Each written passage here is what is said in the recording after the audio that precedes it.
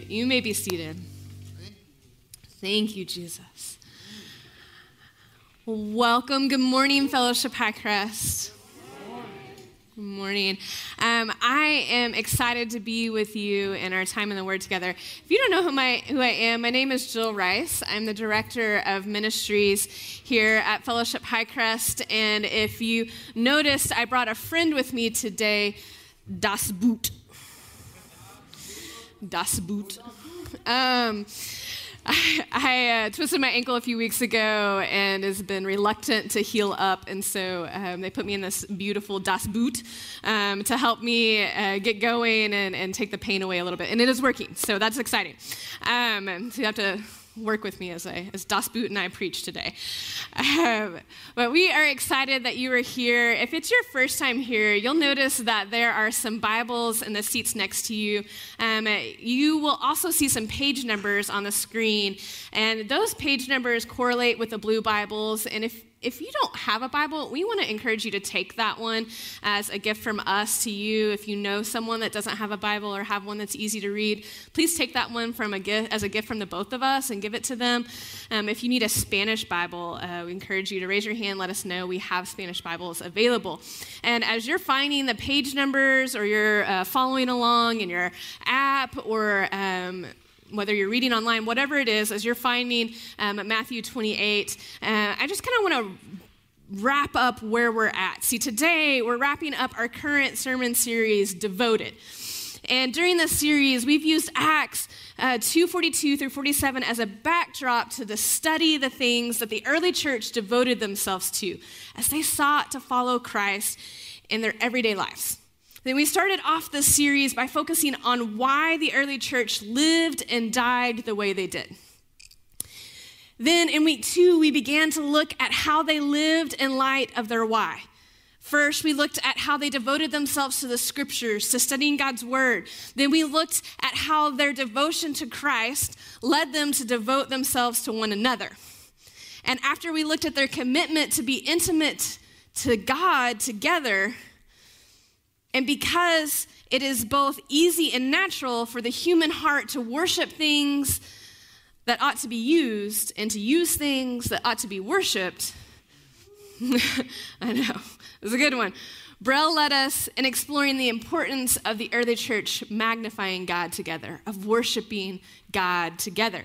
So this week, as we bring this series to a close, we're going to look at the results of all of this devotion that the early believers had. So if you're not already there, would you go ahead and find Matthew 28? Go ahead and stand with me. Sorry, y'all don't have Das Boot to stand in, but you can go ahead and stand with me. We're going to start reading in verse 16, and we'll end in verse 20. Here's what it says. Then the 11 disciples left for Galilee, going to the mountain where Jesus had told them to go. When they saw him, they worshiped him, but some of them doubted. Jesus came and told his disciples, I have been given all authority in heaven and on earth. Therefore, go and make disciples of all the nations, baptizing them in the name of the Father and the Son and the Holy Spirit. Teach these new disciples to obey all the commands I have given you. And be sure of this, I am with you always, even to the ends of the age. Amen? Amen. You may be seated. All right. You want to know what the most terrifying text message is that you will ever receive? Go ahead and think about it. Let it marinate for a little bit. You got it in your mind? All right, now let me help you. Go ahead and get ready to lift your head up and down and agree with me when I say this. All right, you ready? We need to talk. Terrifying. Man, looky here. I don't care what age you are, where you're at in your relationship, how well you think that relationship might be going. When you receive a message like that, we need to talk. Whew. It's like receiving a speeding ticket on vacation, right? Whether it's at the beginning of vacation, I mean, that first day of vacation, you're like on your way out of town and you get pulled over and you're like, the rest of the vacation, you're like, man, all I got to do when I get home is pay this ticket. You can't enjoy the vacation at all because that's all you're thinking about. Or if it's on your way home from vacation and you get pulled over, then you're just thinking about, man, I should have done the extra excursion. I shouldn't have gotten the extra shrimp on my steak. How am I going to pay for this ticket? All right, these are the things that just like marinate with us. And the same thing comes to our minds when we get that message, we need to talk. Right? If it comes early in the day, man, it just consumes your day. It's like, oh man, what is it now? You can't concentrate in meetings, you can't concentrate in class or at practice. Lunchtime comes and you're like, man, I'm not even hungry today. And I like to eat. If you get that text at the end of the day, you're like, I'm going to drive a little slower on my way home. You see, you know what? Like that, I'm already tired. It's been a long day. I ain't got time for this.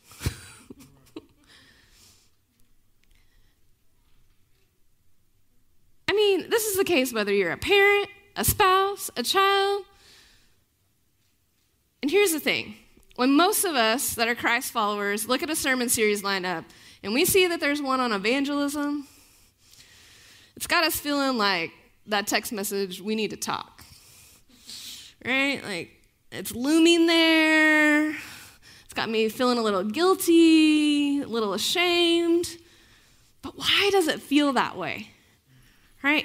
When you saw the cop's light come on in your rearview mirror, you probably knew what you were doing wrong. Like 84 in a 70 is probably not a good idea.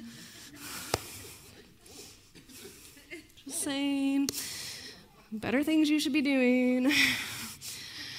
When you get that message, we need to talk, you probably know what it's about. Like you have a general idea of what's going on. Right? We know that we have a responsibility to share our faith with non-Christians. We understand exactly what the scriptures are calling us to in this area. This is not one of the hard to interpret areas. Like, it's a pretty easy one.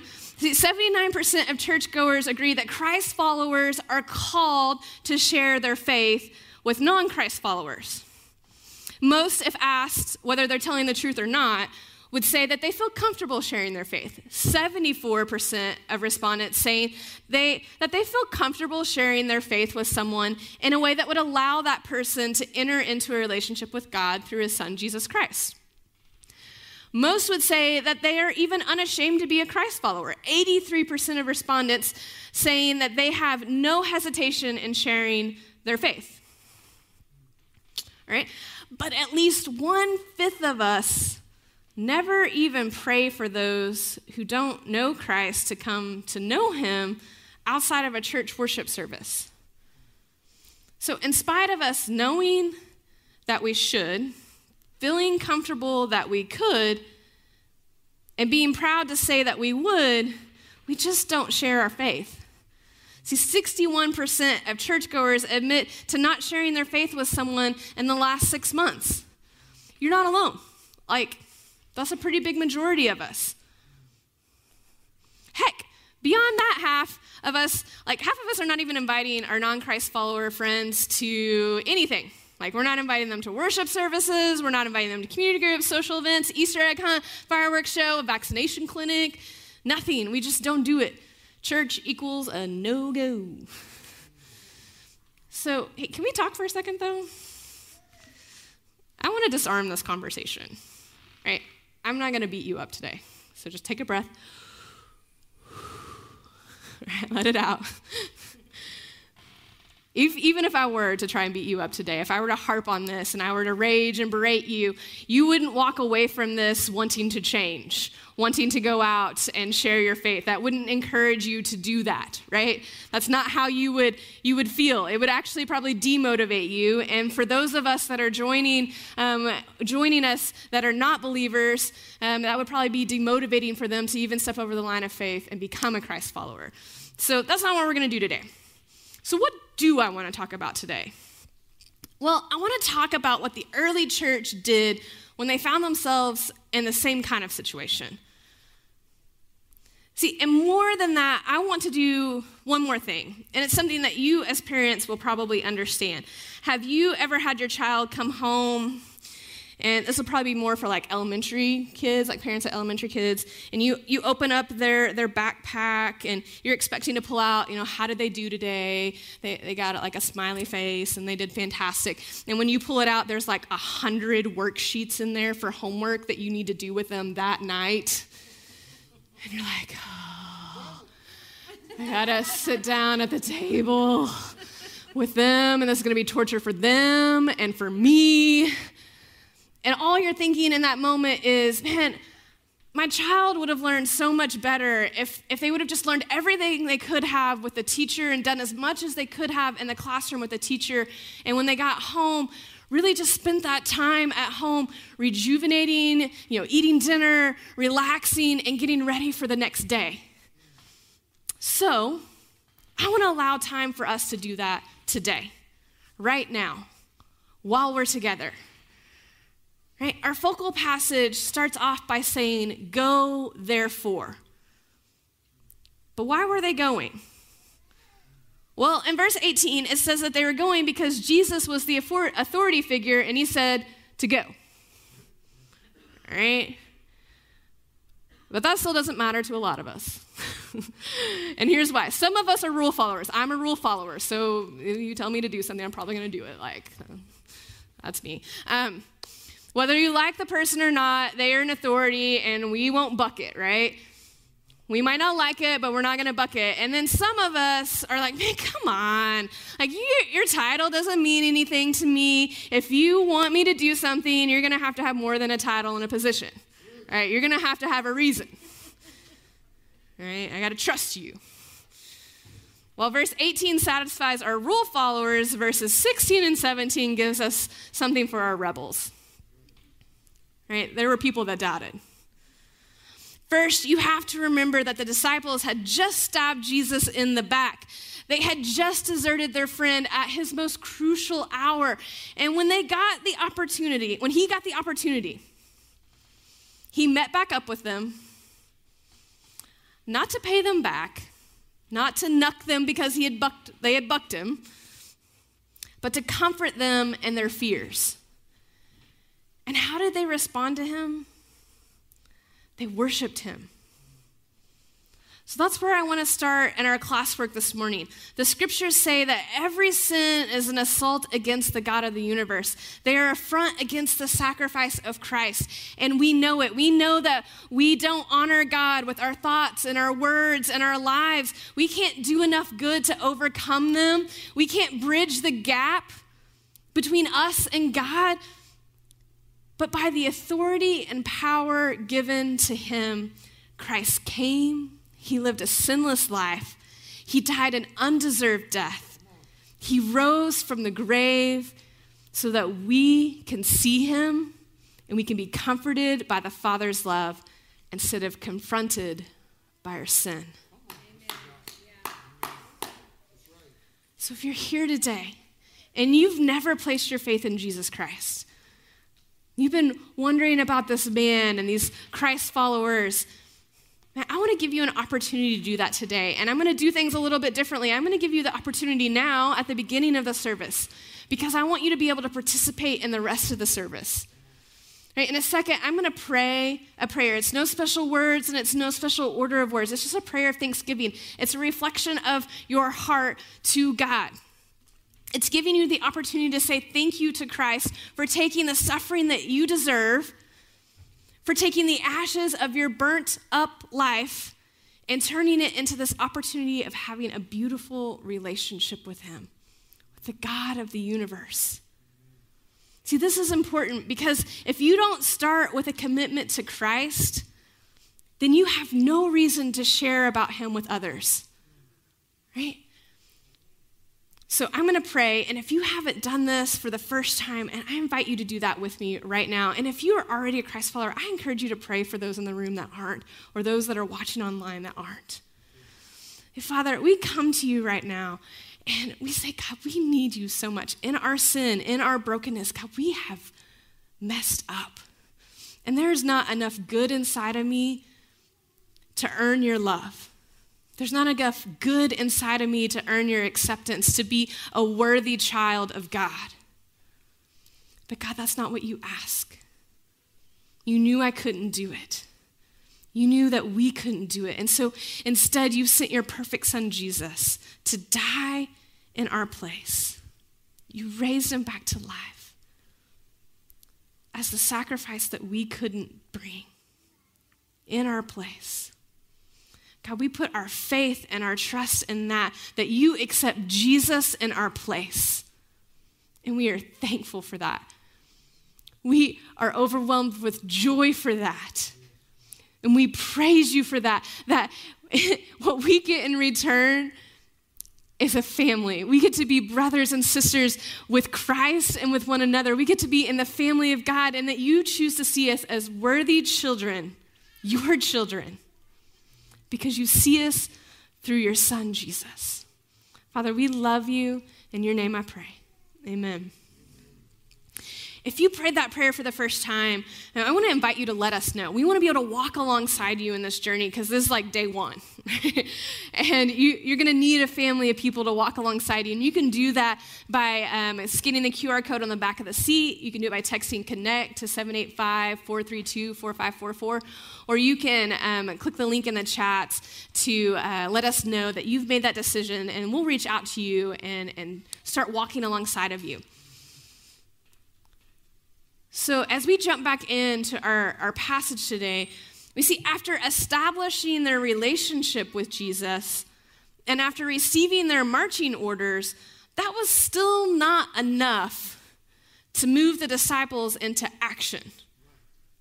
Right? They knew God was on their side. They knew that despite their failures, that he wouldn't abandon them. And we see in John 13 this, where Jesus is talking to Peter, and Jesus answered, "Die for me? I tell you the truth, Peter, before the rooster crows tomorrow morning, you will deny 3 times that you even know me. Don't let your hearts be troubled. Trust in God and trust also in me. There is more than enough room in my Father's home. If this were not so, would I have told you that I am going to prepare a place for you? When everything is ready, I will come and get you so that you will always be with me where I am. And you know the way to where I am going."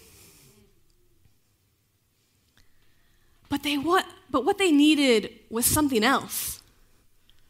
Right? Can you identify it? You're committed to Christ. You know that there's no condemnation for those in Christ. You know that you are judged based on the person and work of Christ. You are not your performance, but you need something more. What does God supply? When we are afraid of failing and rejection, he gives us his word to remind us of the promise. When we become confused and even apathetic, he gives us his word and reminds us of a mission.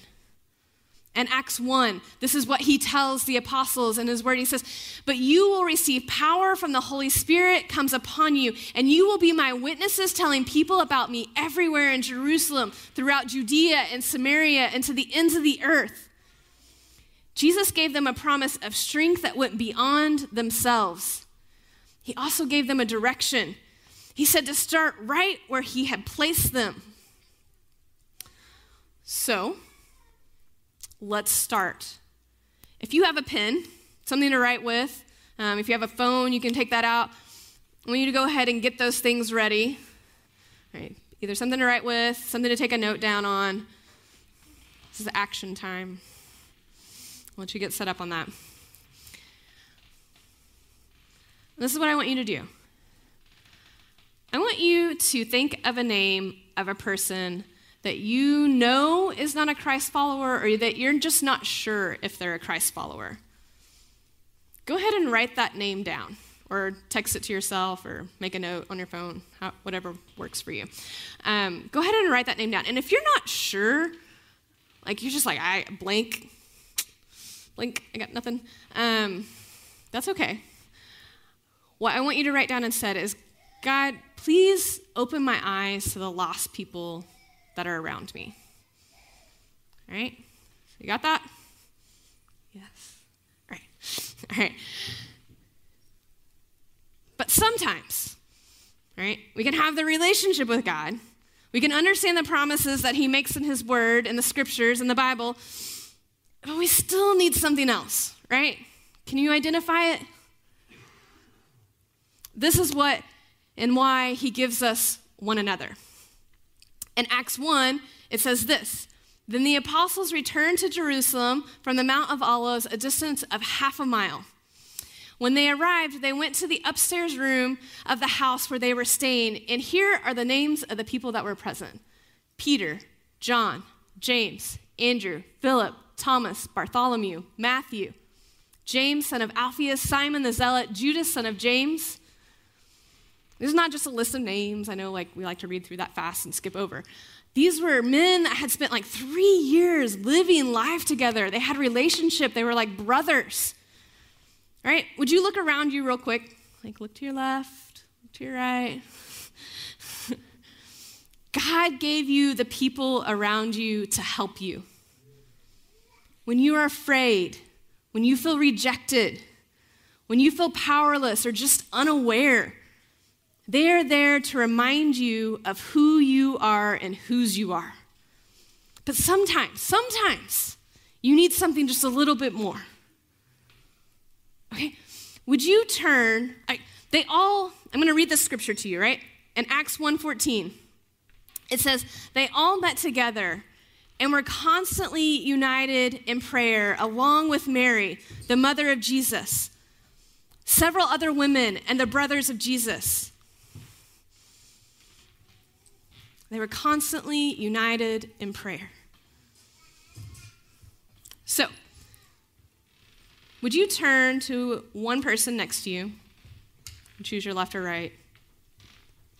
Choose a person. Share with them the name that you wrote down. If you need to change rows or move around, do that. Don't leave someone by themselves, okay? This is a group effort. Share with them the name that you wrote down. Share with them what scares you most about sharing the gospel with them. Okay?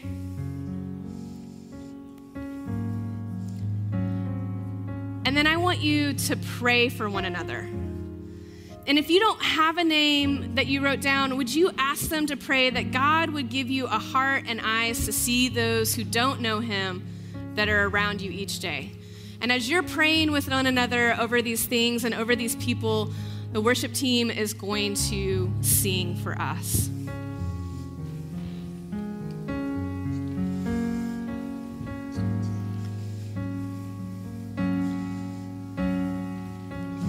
I need you, you need me. We're all a part of God's body. Stand with me. Agree with me, we're all a part of God's body. It is his will that every need be supplied. You are important to me, I need you to survive. You are important to me, I need you to survive. I pray for you. I pray for you. You pray for me. I love you. I need you to survive. I won't harm you with words from my mouth. I love you. I need you to survive. I pray for you. You pray for me. I love you, I need you to survive. I won't harm you with words from my mouth. I love you, I need you to survive. It is his will that every need be supplied. You are important to me, I need you to survive.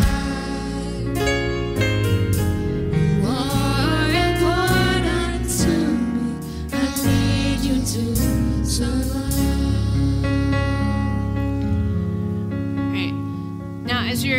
finishing praying, you realize that this is not where the early church ended. This is not where the first believers stopped.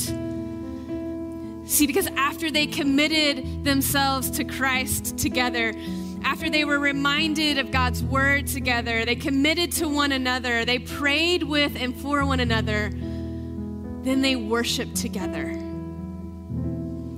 In Acts 2, it says this: on the day of Pentecost, all of the believers were meeting together in one place. Suddenly, there was a sound from heaven like the roaring of a mighty windstorm, and it filled the house where they were sitting. Then what looked like flames or tongues of fire appeared and settled on each of them.